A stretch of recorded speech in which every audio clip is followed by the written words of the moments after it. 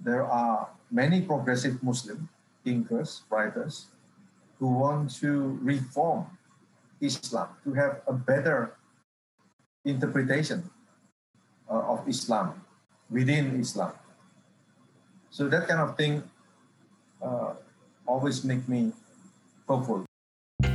This is a podcast called Walk, Talk, Listen.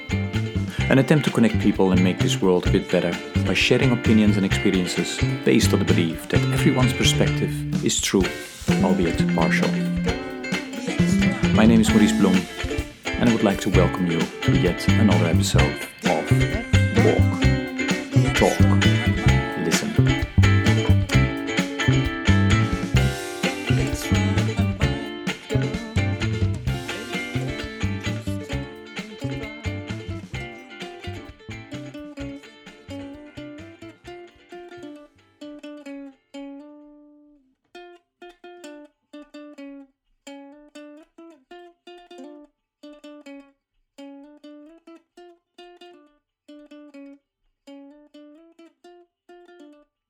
Good day, everybody. This is another episode of the podcast Walk, Talk, Listen. And as usual, I'm delighted with today's guest from Indonesia, and he will introduce himself.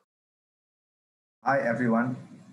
Name is Andreas Harsono. I am a researcher for Human Rights Watch, New York-based organization. I am in Jakarta now. And Andreas, can you tell a little bit in how you got involved with this type of work? I was a journalist for a long time, and about 15 years ago, Human Rights Watch was looking for a researcher. Why don't you apply? I did, and I got the job. So changing from long-form journalism to human rights research. And over the last 15 years, what I did was mostly about religious freedom, women's rights, LGBT rights, discrimination against minorities, all together because the rise of political Islam in Indonesia. There are several of us working on Indonesia. I happen to be the only Indonesian citizen, meaning that I am the only one who could easily travel to Indonesia's troubled provinces of West Papua and Papua. Thus, I am also in charge of those two troubled provinces in the eastern side of Indonesia. And what are some of the because I think Human Rights Watch is known to make reports, observations about the situation in different countries specifically. Can you maybe tell me, about one of the latest research that you have done or share a project that you're working on? In March 2021, Human Rights Watch published a report about abusive dress code for women and girls in Indonesia. Basically, it is about discriminatory, abusive hijab or jilbab regulation, mandatory jilbab regulation in Indonesia. Since 2001, local government in Muslim majority Indonesia have adopted more than 60 dress codes requiring women and girls to wear Islamic attire in state school and government offices. In 2014, the Ministry of Education and Culture issued a national regulation on school uniform that was widely interpreted to require schoolgirls to wear a jilbab. These document abuses against state schoolgirl. If they don't wear the required dress code, their hair will be cut protruding out of the hijab, or their dress will be marked.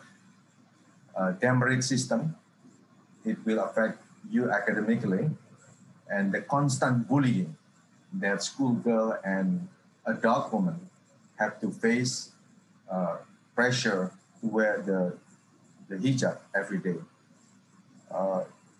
it also documents cases of girls and women who suffer body dysmorphic disorder, the obsessive focus on a perceived flaw in appearance after being bullied into wearing a jilbab.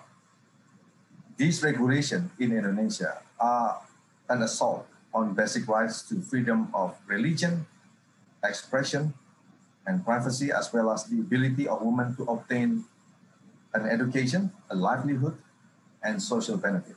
Because without a hijab, now you cannot enter a government building in Indonesia or a school, state school building. We are not talking about private school. We are not talking about Islamic school. We are talking about state school. And these affect about 90% of girls and women living in Indonesia. And that is a lot. We are talking about millions and millions of women. And maybe for our audience who are not too familiar with Indonesia, so Indonesia is a country that is accepts multi-religions, and so but your report found that it has a tendency towards picking one over another, right? That's the point you're trying to make. Yeah. And when your report came out, how did the authorities react to your report? They welcome it.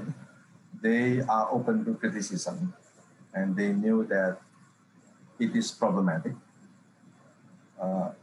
So they issue a regulation that allows girls, state school girl, and female teachers to choose whether they want to wear a hijab or not. So they are quite receptive. The problem is in May 2021, last week, the Supreme Court rejected that new regulation.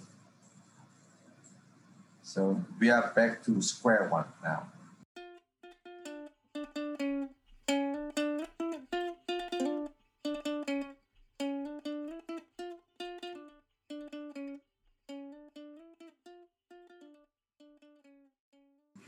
And so, what do you think was the reason that the court rejected that? That's my first question. And then the second, is there are you able to appeal, or will the authorities appeal? The Supreme Court, there was a petition from West Sumatra against the government regulation, and the court, 2 of the 3 judges also come from West Sumatra. They have 4 reasoning. One is it is against the regional autonomy law.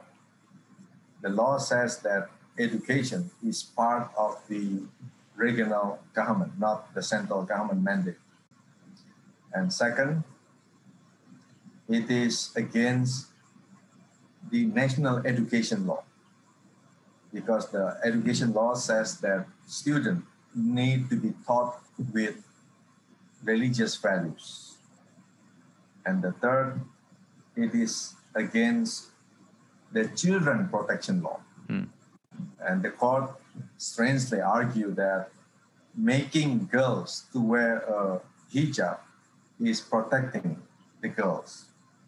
And the fourth, regarding the mechanism of writing a central government regulation.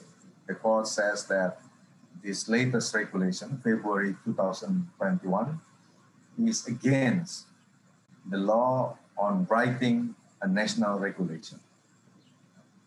So what do you think is going to happen now? There are 2 possibilities for the government. One is they can wait until 90 days after the Supreme Court decision and then revoke the older regulation and make a new one with a similar, more or less similar message, maybe changing a little bit of the languages. And second, they can challenge the Supreme Court ruling. This is a little bit tricky because this is Supreme Court, but they can challenge the Supreme Court ruling based on technicalities. Not enough input from the government, no input from the National Commission on Women's Rights, for instance, and it was very fast. The ruling was issued on May 3rd. Today is May 11th. The verdict is not made online yet. Meanwhile, the judges spent only about a month to make that ruling. It is extremely fast for a Supreme Court in Indonesia. Not to say that in the past, the Supreme Court usually refused to review this kind of similar setup of regulation. So there is a possibility of making a new regulation. And the second is to appeal, hoping a different panel and a bigger panel within the Supreme Court. Supreme Court will review it. Yeah. Andreas, in my, when I talk, when I have conversations with people that I invite for, to walk with me in person or to walk with me virtually, we often talk actually about religion and spirituality, and then especially how the next generation is experiencing and looking at this. And when I listen to you, and because this is concerning, a younger female generation, especially, what the conversation that I had, I've heard that the younger generation is very active. They speak out about climate change, for example, about injustices. So what have you seen from the younger generation in relation to, your report and what you have identified as something that is against, basic principles of Indonesia? That is a very good question. There are cases of girls who suffer mental illness, not because of the hijab per se, but because of the constant bullying to wear a hijab. And it is linked to Islam in this case, that if you don't wear a hijab, you are not a good Muslim girl. If you don't wear a hijab, your father or your brother or your husband will go to hell. So the constant bullying. I interviewed a girl who hit the mirror, seeing her reflection on the mirror because of the hijab. This is a huge problem in Indonesia, forcing schoolgirls, young girls to wear this long skirt. Not only that, because wearing skirt, because showing, quote unquote, the shape of their bodies are forbidden in the name of Islam. How do they exercise? Now the school have invented what it is called rok celana, skirt pant. So you wear a pant under your long skirt. So it limits girls' movement. It limits their ability. And also hijab comes with a set of values, and you have to adhere of these values.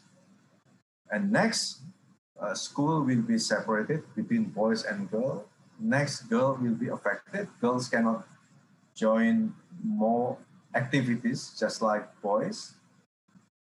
This is a big problem in Indonesia. If it is not solved, and the government tried to solve it, but the Islamist, conservative Muslim, they are against it. Not only Muslim girl, non-Muslim girl, Christian, Hindus, local faith believers, they are also forced to wear the hijab. If they don't, basically they will be expelled from school.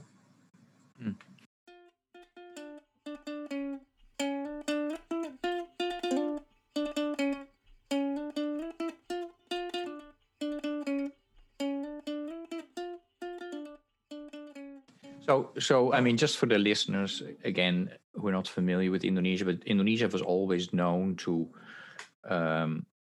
be open to the different religions, have religious freedom. So demanding that all girls from all different backgrounds obey to these dress code regulations. That's something that did not happen before in Indonesia. So you try with your organization to lift this up. What I still wanted to ask you, so what is the youth doing themselves? Are they also protesting? Are they speaking out, or is that not possible? What do you see? There are three types of reactions among girls and women in Indonesia. One is they obey. They thought that this is Islamic teaching. The second is they obey only as a formality.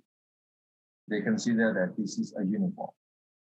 When out of school or out of office for the adult woman, they will take off their hijab. The third is the rebel girl. They protest, they do daily resistance, they try to take off their hijab as often as they can inside the classroom. But the number of this rebel girl is very tiny.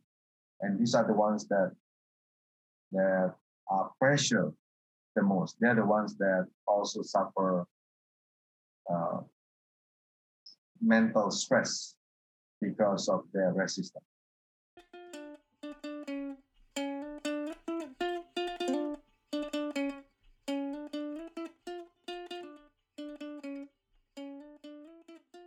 I need to talk a little bit broader about what happened with Indonesia. Yeah. Indonesia is not unlike Indonesia that everyone used to know 20 years ago. It all began after the fall of authoritarian President Suharto in 1998. Indonesia has opening direct election.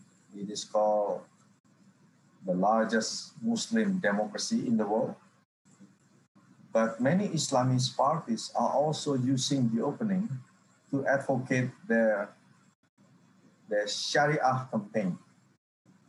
Thus, they join election, they won election in some areas, and then they started to introduce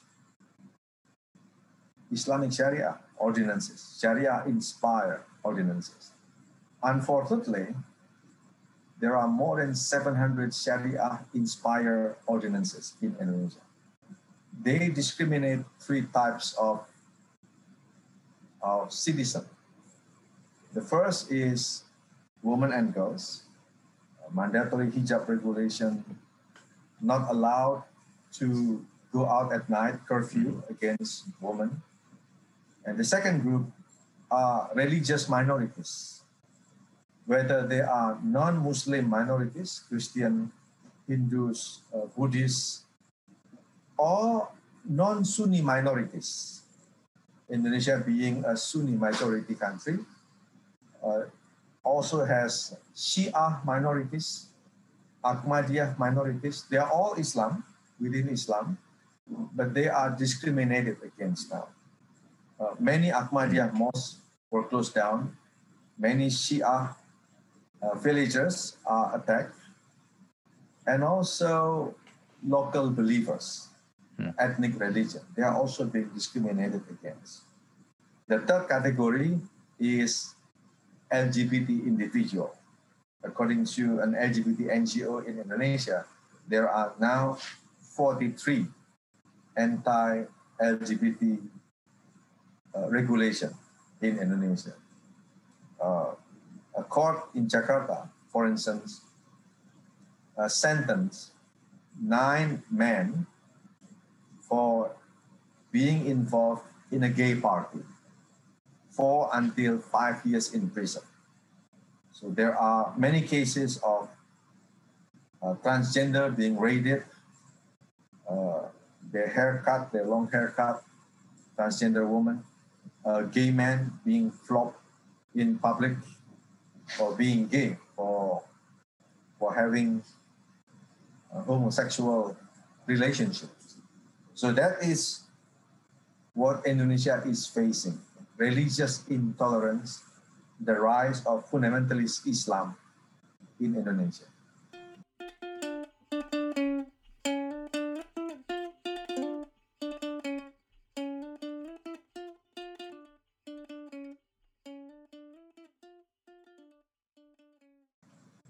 And Andreas, I mean, a lot of people would be surprised to hear, because if you look at, for instance, sustainable development goals that basically the whole world have signed up for, 17 goals to get into a world where there is no poverty, no hunger, there is equality.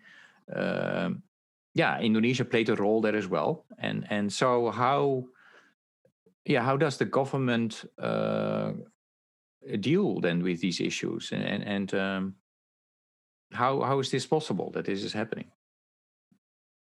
It is difficult to reach the goals because you cannot leave behind half of your population in trying to develop.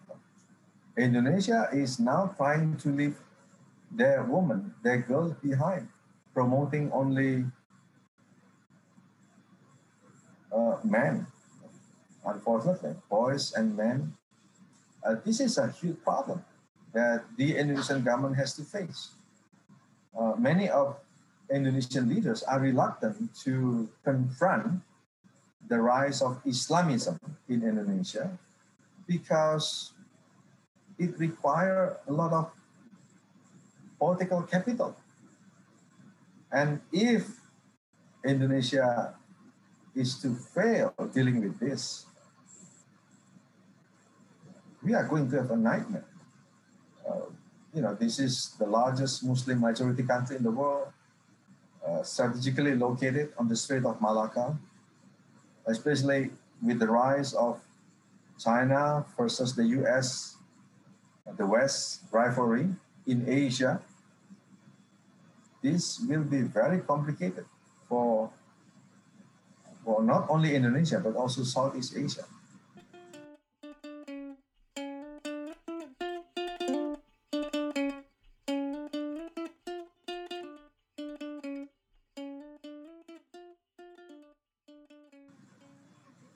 So, Andreas, what are you in addition to you wrote a report, your organization wrote a report, you raised the issue.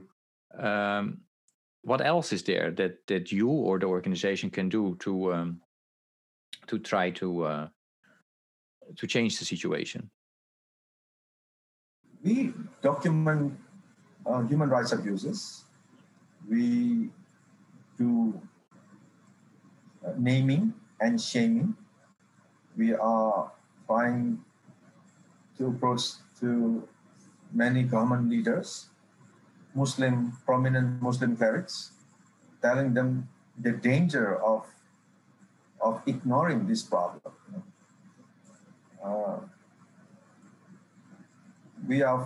Some people listen, some ministers listen, many narrow-minded judges, Supreme Court, don't listen, ignore it. These are all step-by-step work that we have to do every day. That's what we do. Can I go back to what you shared in the beginning with our listeners? Is that 20 years ago, right? If I'm not mistaken, you moved from being a journalist to Human Rights Watch. Why did you make that change? What drove you to make that change? Because of the internet. Because the internet sucked up income from many media companies. Payment for journalists was in decline. So I thought that there should be new business model to do journalism. I love to do long-form reporting. I do not write day-to-day daily stories. Sometimes I do, but mostly I did long-form stories. So according to a study by the Reuters Foundation, there should be new business model to have journalism. Why journalism is needed? Because journalism and democracy were born together. They should live together, and they will die together. So I thought I should find another platform to do this, public service. And according to that Reuters Foundation study, one model is working via NGOs, non-profit organizations, human rights group, environmental group, those that do their own research, that publish their own report. Human Rights Watch is obviously one of them. So I moved from journalism to human rights organization simply because I want to continue doing my research, interviews, long-form reporting, and writing, of course, to service the public with quality information, with quality journalism. And has this working for Human Rights Watch, has that given you what you expected and what you had hoped for? Oh, absolutely. They provide me with time, space, my salaries, of course, to do really, really deep research. Interviewing this girl, this woman who were abused under the mandatory hijab regulation is not easy. It took a lot of time, patience, and teamwork. Because I'm a man, we usually have female interviewers to interview female woman victim of sexual violence. So I have to work with my female colleagues to collect the data, to talk with sources. It is very satisfying in terms of being able to practice what I had been trained. Very satisfying to work with Human Rights Watch.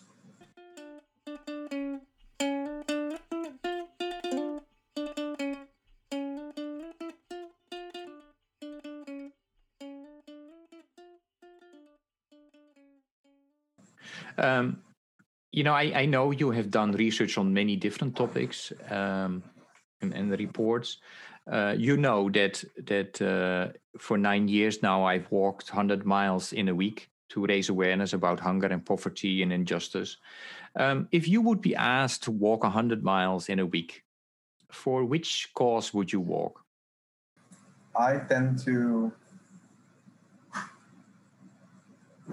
support minorities, religious minorities, ethnic minorities, gender minorities, women, sexual minorities, LGBT. So those kind of groups that I usually try to support. And where do you think does that come from? Maybe because I am ethnic Chinese. Ethnic Chinese outside of China and Taiwan, overseas Chinese, the largest one live in Indonesia, not in Singapore, not in Canada or the US, obviously. And ethnic Chinese had long been discriminated in this part of the world. When I was born in 1965. It was the year of living dangerously. Many people were killed, including ethnic Chinese. And then we cannot have our three-word Chinese name. My parents changed my name from Ong Chiliang to Andreas Harsono. We cannot have our Confucian faith. We have to convert either to Christianity, Buddhism, or Islam. We cannot have our language. Mandarin was banned in Indonesia for 3 decades. So I learned how to be sympathetic, toward minorities because my personal experience. But I decided not to defend only in my secure zone, defending ethnic Chinese, but also defending other minorities, including Muslim minorities in other majority areas. Like the Rohingya in Myanmar, they are Muslim minority in Buddhist majority Myanmar, or Uyghur Muslim minority in China, and also some Muslim minorities within Indonesia itself, because Indonesia has 34 provinces. 4 are Christian majority, 1 Hindu majority, and 5 others are 50-50 Christian and Islam composition. So they are also having problems there. I think it is nice to try to help minorities. Lately also transgender women, gay men, and also smaller minorities like the Papuan in West Papua. Minorities. I think my heart is going to help the minorities.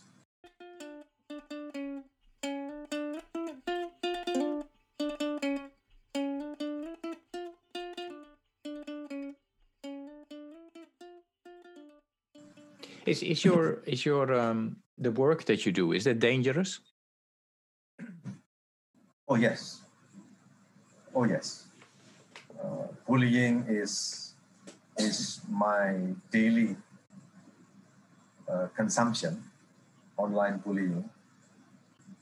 In some bad years, death threat, of course, or the threat of being criminalized is always there. Now, thank you for sharing that, Andreas. If I would ask you to pick a piece of music or a song that embodies you, so Andreas Arsono, would you list? In general, I love U2. The Unforgettable Fire, one bad. That is Sunday, Bloody Sunday. Pride in the name of love. One man in the name of love. It is about Martin Luther King, the U.S. civil rights hero. That kind of music. I began to, my age is more or less, I'm a little bit younger than Bono, GS, and the others. I began to listen to U2 when I was in college, meaning that they were also just starting. I love this Dublin-based band. I just attended a concert in Singapore where they play 50,000 people for 2 days, 100,000. It's nice to listen to U2.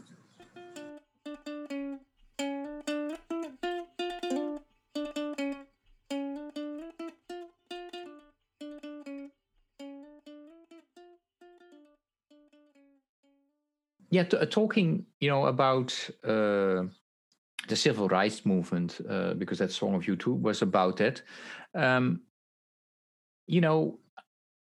My organization is celebrating its 75th anniversary this year. And we also take this time to kind of reflect on the past and what we have done well and not. And so we are also looking at, how did we do around racial justice issues? If I ask you to look at the NGO sector as a whole, and yes, of course, it's difficult to generalize, but I'm asking you anyway, what would be the scorecard? What would be the grade that you will give the NGO sector in terms of racial justice issues? Because for me, it's important, to see what we did well and what we didn't for the now and the future. Oh, I love the NGO. I love the civil society organization, just like I love journalism, media organization. If I have to put a score on NGOs, right now, I will definitely say that they are a little bit better than the media. So if the media, let's say, well, we have quality media like the New York Times, the New Yorker, they should be, 9 or 8 at least. Human Rights Watch should be on that same level. But of course, there are also scandalous, sensational media. They should be lower on the scorecard. There are also scandalous, sensational NGOs. They should be lower on the scorecard. But in general, I love them. We need them. We do need the NGOs and the media to sustain our democracy. Without media like the New York Times or CNN, CNBC, the Washington Post, we are still having Mr. Orange at the White House. And how are the newspapers in Indonesia? It is pretty bad. I will name newspapers like Tempo or Kompas, Metro TV. They are facing great challenges. Not only because their income is in decline, one, digital disruption, second, the pandemic. No companies will advertise during the pandemic, but also they need to clean up the mess in their respective newsroom. Homophobia is there in Tempo. Misogyny is there in Kompas. Sectarianism is there in Metro TV. Racism is there in whatever news organization in Indonesia. Racism against dark-skinned, curly-haired people, the US media will be pale to be compared with Indonesian media. Indonesian media is needing a lot of doing their homework to clean up the messes internally.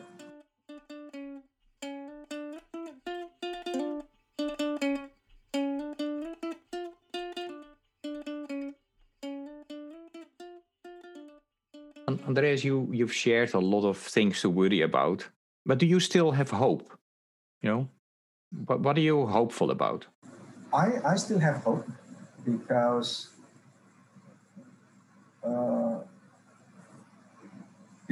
I believe in what Martin Luther King said, that there are ups and downs in our struggle, but the arc of humanity is going forward.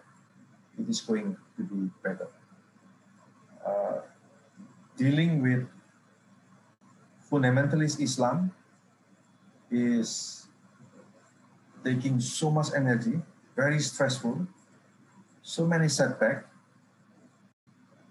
But at the same time, there are many progressive Muslim thinkers, writers, who want to reform Islam, to have a better interpretation of Islam within Islam.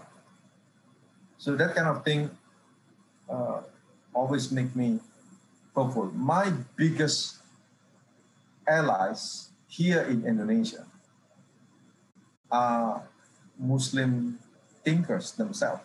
People like Alisa Wahid, the eldest daughter of the late cleric Abdurrahman Wahid, former Indonesian president, or thinkers like Ulil Absor Abdallah, again a cleric.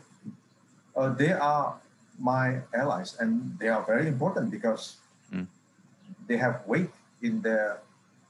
They're religious leaders themselves, right, that you mentioned? Yeah. Yes, they are Muslim leaders themselves. And they're the one that, Said Agil Siraj, the head of Binadatul Ulama. So I have hope because of the presence of these Muslim leaders, women and men, not only men.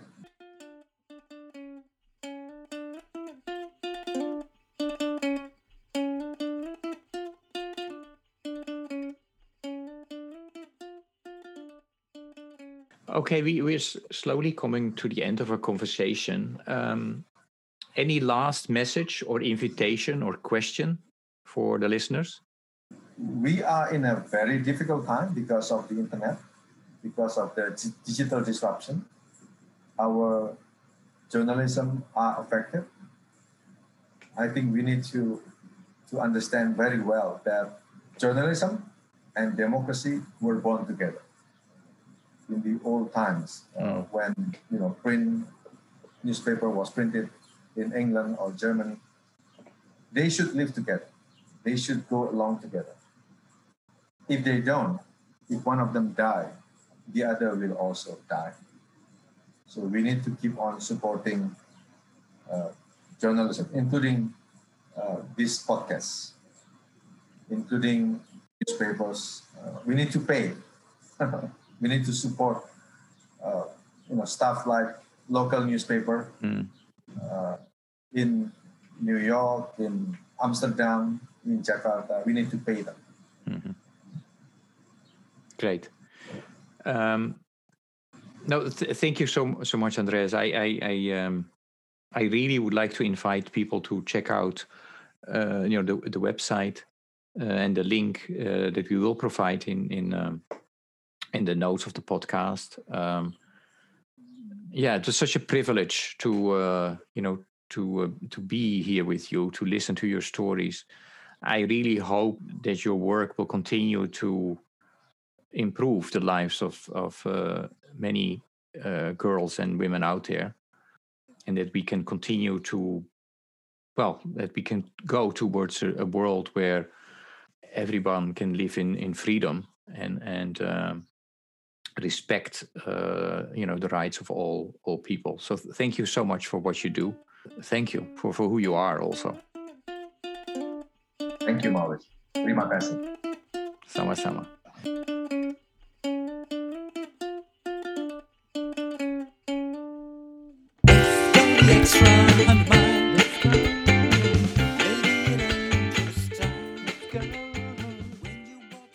Thank you for listening to Walk, Talk, Listen.